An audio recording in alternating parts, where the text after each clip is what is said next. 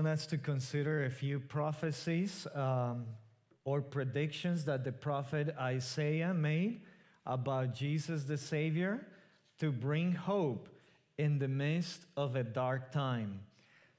Earlier, Pastor Chris led us into the actual reading of the passages, and I'm going to read them again for us. Beginning with Isaiah 9, verse 2. The people who walked in darkness have seen a great light. Those who dwelled in a land of deep darkness, on them has light shone. And then in chapter 11, Isaiah continues describing who this Savior that was being promised would be like. There shall come forth a shoot from the stump of Jesse, and a branch from his root shall bear fruit. And the Spirit of the Lord shall rest upon him, the Spirit of wisdom and understanding, the Spirit of counsel and might, the Spirit of knowledge and the fear of the Lord. And his delight shall be in the fear of the Lord. He shall not judge by what he sees with his eyes, or decide disputes by what his ears hear. But with righteousness he shall judge the poor, and decide with equity for the meek of the earth. And he shall strike the earth with the rod of his mouth, and with the breath of his lips he shall kill the wicked. Righteousness shall be the belt of his waist, and faithfulness the belt of his loins. The wolf shall dwell with the lamb, and the leopard shall lay down with the young goat, and the calf and the lion and the fattened calf together. And a little child shall lead them. The cow and the bear shall graze. Their young shall lie down together, and the lion shall eat straw like the ox. The nursing child shall play over the hole of the cobra, and the weaned child shall put his hand on the adder's den. They shall not hurt or destroy in all my holy mountain, for the earth shall be full of the knowledge of the Lord, as the waters cover the sea. On that day, the root of Jesse, who shall stand as a sign for the peoples, of him shall the nations inquire, and his resting place shall be glorious. Isaiah the prophet was born in days of prosperity. In fact, there was a lot of economic and military strength under the competent leadership of King Uzziah. And the Old Testament witnesses that. So things were going very well when the book of Isaiah was just being unfolded and written. But by the time these prophecies of chapter 9 and chapter 11 come around, we see that it was very dark.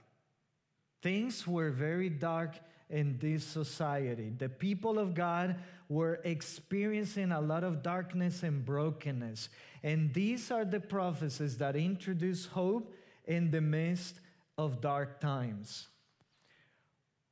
But today, God wants you to hear these prophecies from Isaiah in the midst of any darkness that you may be experiencing. I don't know about you, but it's dark. We do not live in paradise.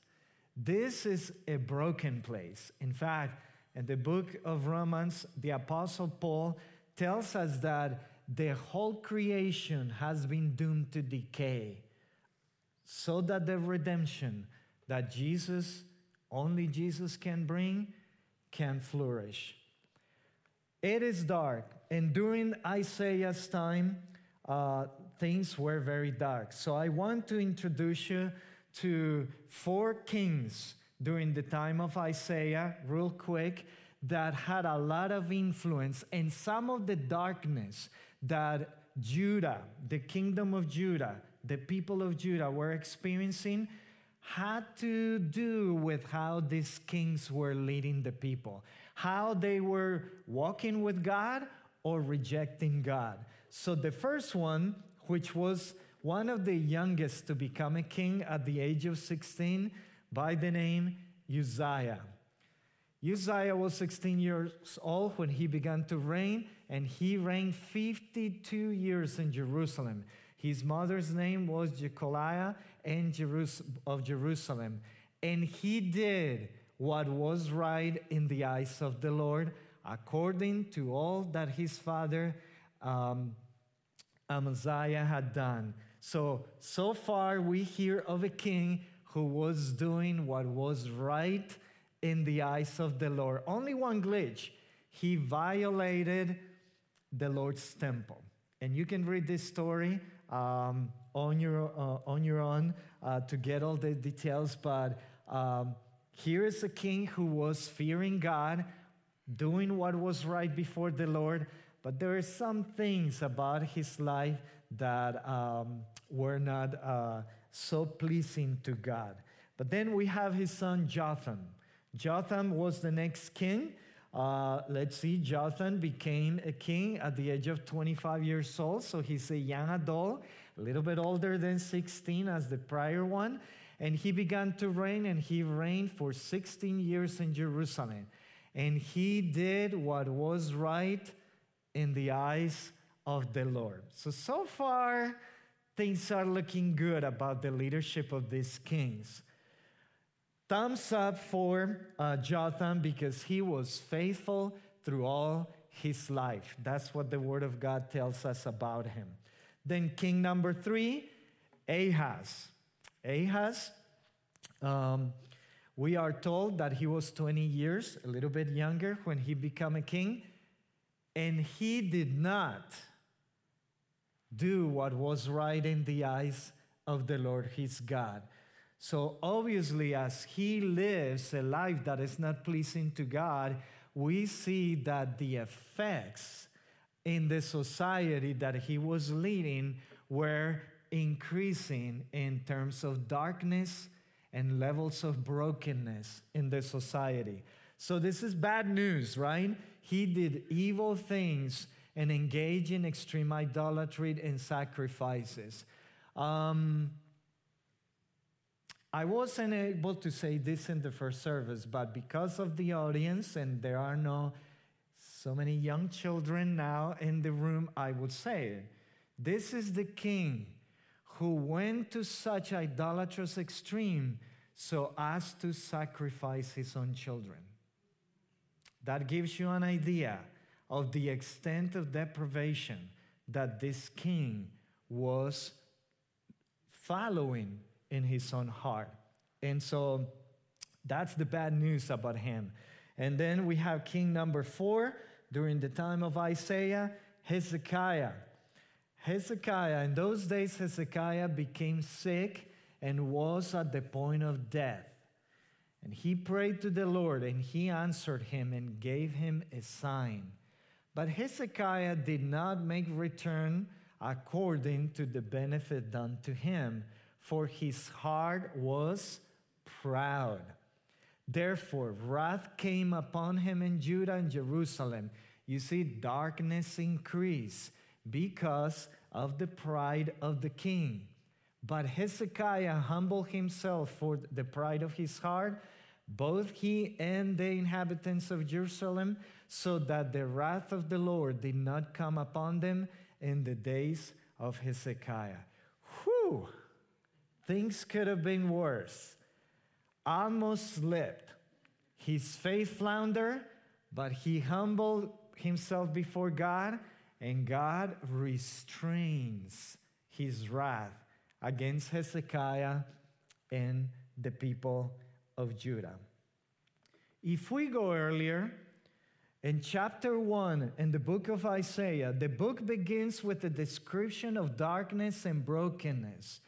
God charges the people with some of the following things: rebellion, evil doing, sinful, oppression. They were oppressing the poor and doing injustice to them. They were offering vain sacrifices. It got so bad that religion became a burden to God. I mean, things are really bad when God turns to his people and says, you know what? Your religion, it's becoming a burden to me. I can't stand it. That's how bad things were, and those are the things that are already being described in chapter 1. But here's what God says. Come now, let us reason together, says the Lord. Though your sins are like scarlet, they shall be as white as snow. Though they are red like crimson, they shall become like wool. So the message that Isaiah brings is a message of hope in the midst of judgment. And I want to tell you this morning, as dark as it was back in that day, the reality is that we live in a very dark place today. There is a darkness that stirs up from within. Our own brokenness, our own willfulness, our own confidence and self-reliance in our own understanding. The way we respond to life, to God, and to other people often looks like darkness. And not only darkness from within, but there is this darkness around us, right? Because of the sin of other people and the presence of evil. So that darkness today, it looks like our health is broken, we're self-reliant, we treasure other things than God, relationships are hard. Even from the day at the Garden of Eve, one of the curses that God brought upon relationships was the curse he spoke over Adam and Eve. From the very beginning, he spoke to them and said, there's going to be strife between the two of you. And it is since day one that we experience difficulty in relationships. The relationships can be disappointing and broken. Temptation abounds. We live as though we were on our own so often. So circumstances can be dark. Our own brokenness makes for that darkness. The way we respond to circumstances, to relationships, to God, only adds to that level of darkness. And here is what happens. When it's dark, we cannot see. When it's dark, we cannot see, and therefore we are disoriented. What a formula for hopelessness. Have you ever been in those situations in life where all of a sudden the lights go out and you cannot see and you are disoriented and you don't know what is going to happen? You don't know what that person is gonna do. You don't know where the provision is gonna come. You don't know how you're gonna be received. You don't know if your job is gonna last for a little bit longer. You don't know what you're gonna do when that foreclosure notice comes in the mail. And the list goes on and on and on. When we can't see, we are disoriented, and that is a formula for hopelessness and discouragement. You're familiar with this guy. You probably ate some of it recently. Let me tell you, on Thanksgiving Day, we had such a great time with family and a great meal. We were just enjoying each other so much. Around 6:30, 7 p.m., I felt darkness coming over me. I felt my body was experiencing weird things. I didn't know how to even describe them. I felt all of a sudden like gloom and darkness had come down and picked me as the target. And there I was. And my wife is sitting next to me. And all of a sudden, it's like the lights went out. I felt confused. And I felt anxious. And so I began to tell my wife, I don't know what's happening, but I feel so strange. I didn't use the word darkness, but that's what I was experiencing. So I turned to her and said, can we pray? So I pray. She prayed for me. And it's like that darkness got lifted within the next hour. I was so thankful. But that experience of darkness didn't stop there. Yesterday, I could tell that we were full of expectations. She was full of expectations. I was full of expectations. But there was one problem.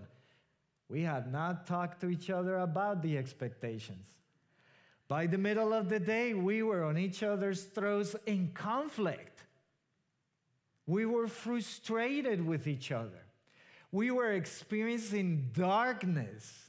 And I have to say, most of it was being stirred up from inside. Because in our frustration, we were not responding very well to each other. So we did time out, regroup, reorient our conversation, and the rest of the day was great. So darkness is unavoidable. We do not live in paradise. We do live in a place that is broken.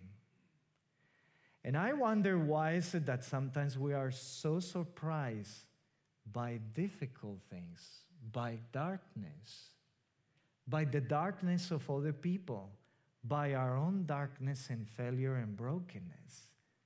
I wonder why, as if we still have this hope that perhaps paradise will come any day.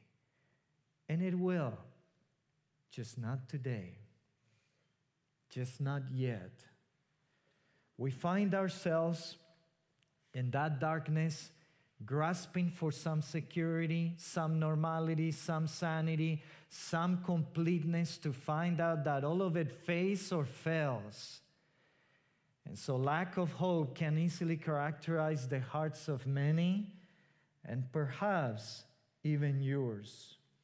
And the interesting thing is that hopelessness or discouragement hinders our experience of the presence of God.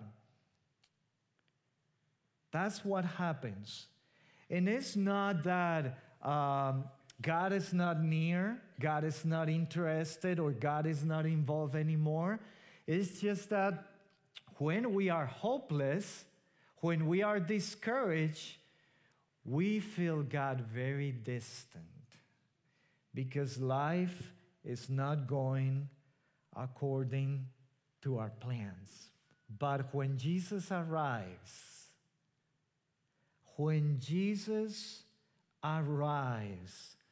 everything changes.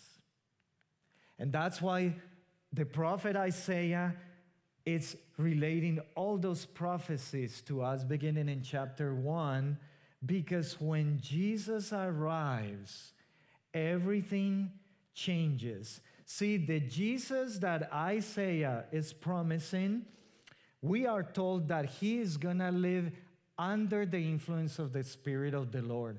He is going to live under the influence and the fullness of the Spirit.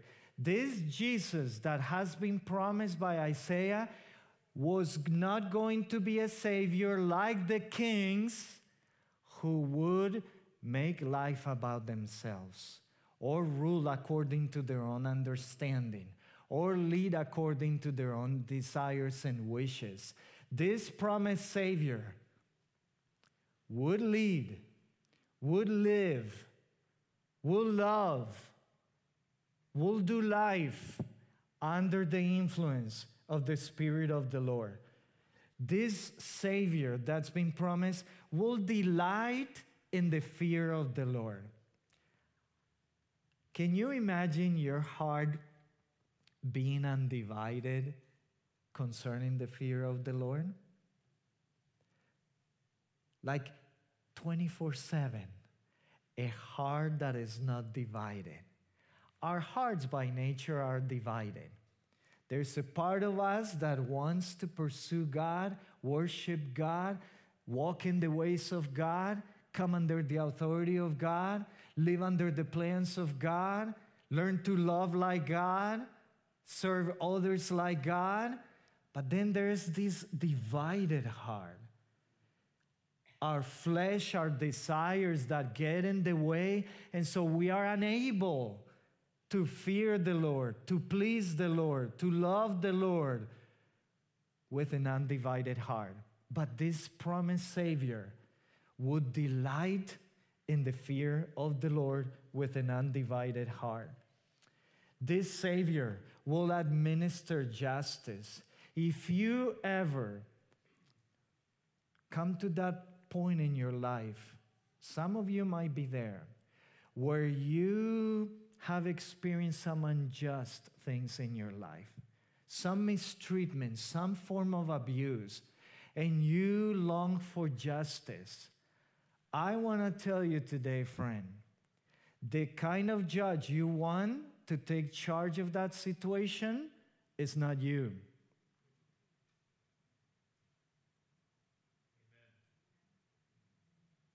It is Jesus. Because Jesus is the kind of judge who judges not according to what he sees. Jesus is the kind of judge that doesn't make decisions based on what he hears.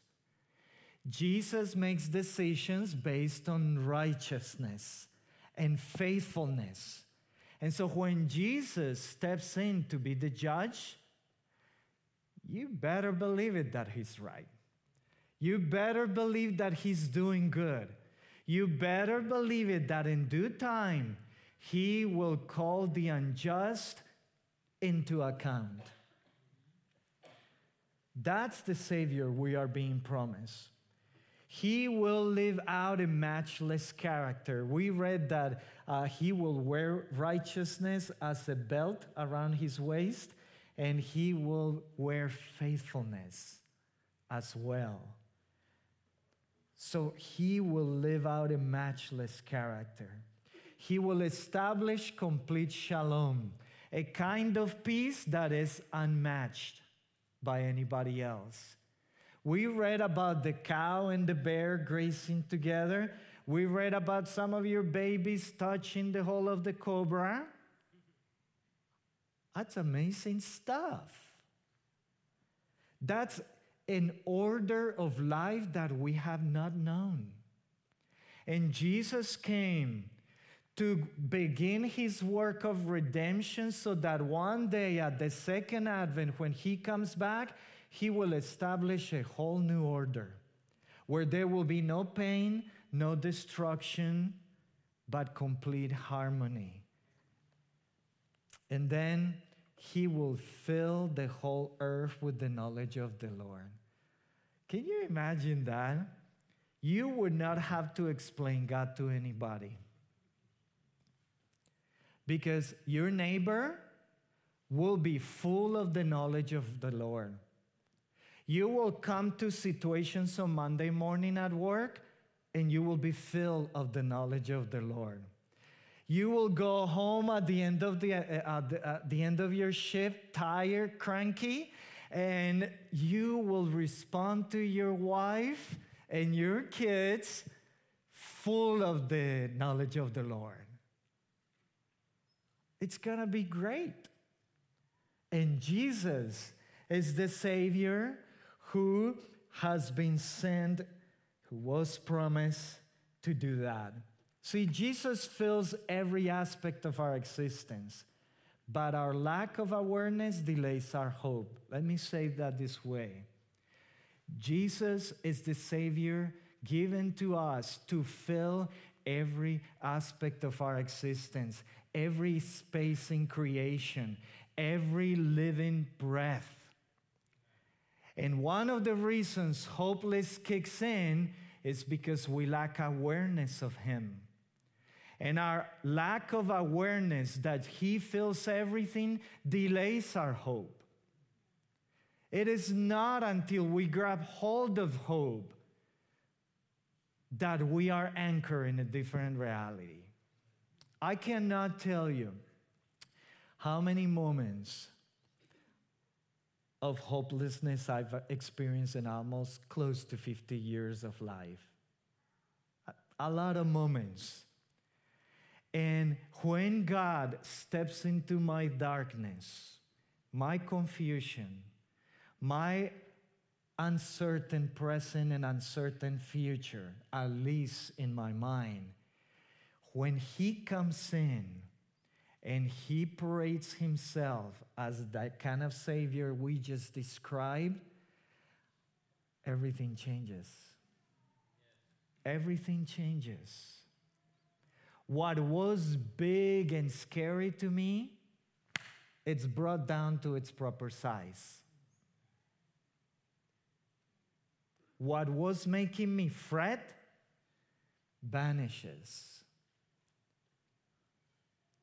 That is how He works. He comes and He fills everything. When I read about this Jesus, I get filled with hope because there is no circumstance, no threat, no opposition, no pain, no need, no conflict, no abuse, no diagnosis, no failure that Jesus cannot fill or complete with Himself. That's what He promises to do. He promises to step in as the Savior, and He fills everything with Himself. Now, in the New Testament, I like this picture. In John 12, verse 3, there is the story about the woman who took the pure nard ointment and she poured it on the feet of Jesus. And what happened was the aroma, the fragrance of that ointment filled the room. The perfume exercised inescapable influence. And in the New Testament, there is this, one of my favorite words that I've come across for a few years, actually now. I'm fond of it. It's the word pleroma.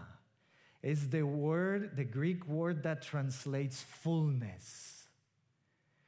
And when the New Testament speaks about Jesus, that word shows up in several places.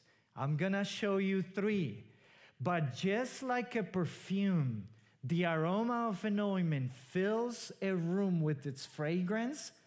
When Jesus is present, He fills in a way that He exercises such influence that is inescapable. That's why I like that word. Let me show you some of those verses. First one, Ephesians 1, 22-23. And He, God, put all things under His feet. This is speaking of Jesus. And gave Him as a head over all things to the church, which is His body, the fullness of Him who fills all in all.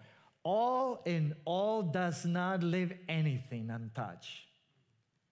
Jesus has been given to us, to the whole universe, as the one who fills all in all. That is the Jesus promised in Isaiah. Here's the next one.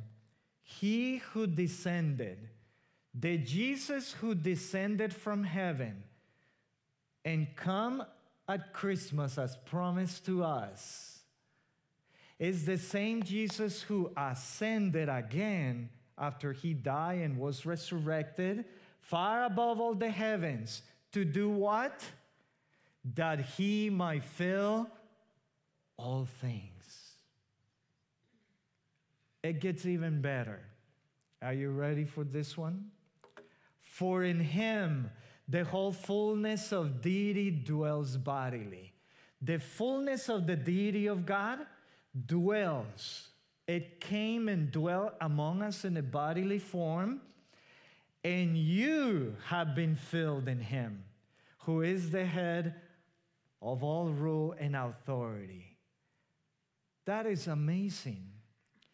Jesus, who was given to the universe to fill all things, to fill everything, has been given to us to fill you. Tell me if that is not a reason for hope. We don't have time, even in a day, to describe who Jesus is. But that marvelous Jesus, that marvelous Savior, has been promised. The promise was fulfilled. He came, and he was given to us to fill you. It makes me want to repent of moments when I live life as if I was an orphan. You know what I mean by that? We live life sometimes like we need to take care of ourselves. We place so much effort in trying to control life because we think that it's going to go to the dump if we don't. And we strive like crazy, thinking that it depends on us, when it does not. God gave Jesus to fill all things. He did. And I could tell you so many testimonies of Jesus filling. For me, even to stand here this morning, it's an exercise of faith where I have to remind myself, God, I'll speak, you do. That's my part. But God, you have to fill my mouth, you have to fill my mind, you have to fill this moment, you have to fill this group of people, you have to speak to them, you have to stir up hope where there is no hope, you have to come and awaken our hearts to the reality that you fill everything, and that's enough reason for hope. If he doesn't do it, nobody else can.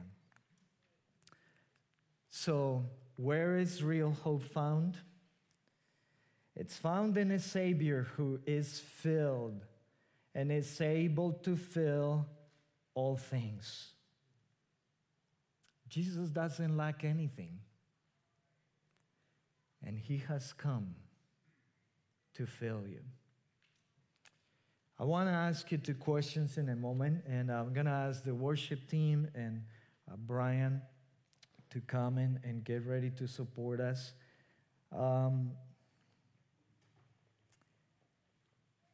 I wonder if there are times where difficult things in life, like conflict, sickness, unemployment, any kind of expression of darkness, right? Or brokenness. I wonder if those are opportunities for us to really consider the one who fills everything, and that we have not been designed to do that. So, a question that I want to ask you: what darkness or brokenness do you need Jesus to come and fill? What darkness or brokenness do you need Jesus to come and fill? in your life, in your family, around you. When we receive Jesus, everything changes because Jesus is filled with the Spirit of the Trinity. He is filled with an undivided heart that fears the Father. He is filled with a character that is able to administer justice. He is filled with a heart that is committed to faithfulness. He is filled with the power that allows him to fill the earth with the knowledge of the Father, to the point that a new order is being established and will be fully established when he returns again.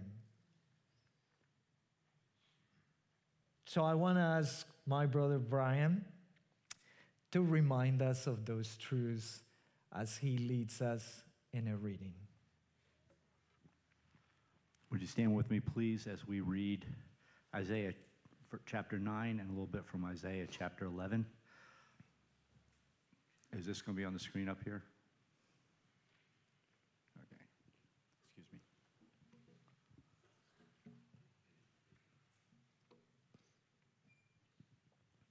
Yeah. Please follow along with me. The people who walked in darkness have seen a great light. Those who dwelt in a land of deep darkness, on them has light shone. There shall come forth a shoot from the stump of Jesse, and a branch from his root shall bear fruit.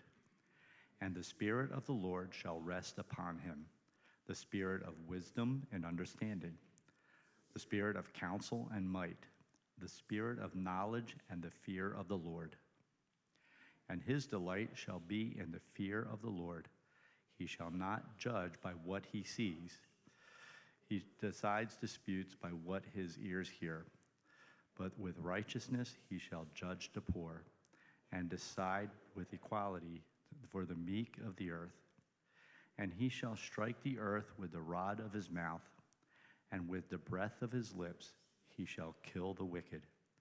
Righteousness shall be in the belt of his waist, and faithfulness the belt of his loins. The wolf shall dwell with the lamb, and the leopard shall lie down with the young goat, and the calf and the lion and the fattened calf together. And the little child shall lead them. The cow and the bear shall graze. Their young shall lie down together, and the lion shall eat straw like the ox. The nursing child shall play over the hole of the cobra, and the weaned child shall put his hand on the adder's den. They shall not hurt or destroy in all my holy mountain, for the earth shall be full of the knowledge of the Lord as the waters cover the sea.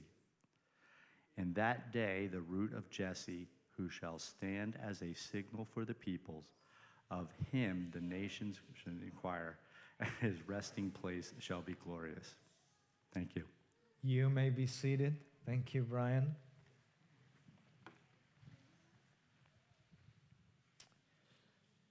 I want you to look closely with me at this verse 10. And as the people who are going to serve communion, they get ready, I want to give you just some instructions about communion. Isaiah 11:10 tells us that the root of Jesse will stand as a sign to all people. And that root of Jesse, the promised Savior Jesus, the nations are going to go to him to inquire of him because he's marvelous. And his resting place shall be glorious. See, the place where Jesus rests is glorious. The place Jesus fills with his presence is glorious. And what we do when we approach the table of communion is we are reminded that Jesus emptied himself to fill you. Philippians chapter 2 describes that as Jesus who was with God before creation, sharing in the glory with God before creation, did not consider that as something to grasp or grab hold of, but empty himself so that he could become one of us, the incarnation. And so he emptied himself in order to fill you, in order to fill me. So as we take communion today, I'm going to ask my friends in the back to put the slide with the obstacles. There are a few obstacles that get in the way of hoping. One, trusting ourselves. Our fears. Fatalism. That pessimistic way of thinking that tells us or informs us or preaches to our soul a wrong gospel that says your future will be a repetition of your bad past. Be afraid. Be concerned. Fatalism. That pessimistic view of life can get in the way. Your own understanding, your pain, your disappointment with yourself and other people. Perhaps it's your own failure that you are disappointed at. Or you might be disappointed to other people or with other people. And the list can go on and on and on. The obstacle list just keeps getting longer and longer. So I want to encourage you, as you partake communion, be honest with Jesus. As you take the bread and dip it in the cup, be reminded that Jesus emptied himself, and yet being full, now has been given to you to fill you with good things, greater things than what you would ever dream or plan for your own life. And you can, at the same time as you take the communion elements, you ask him, Jesus, I need you to fill. And you fill in the blank, my marriage, my relationship with my children, my hopeless heart. You be honest with him. He wants to fill you. And so would you please stand? If you have placed faith in Jesus Christ, you are welcome to partake of communion. Parents, we trust that you will lead, orient your children if you want to lead them into communion, and we'll worship the Lord together. I'll come up again and share a quick thought, and then Pastor Chris will lead us at the end. So just come forward to partake communion when you're ready.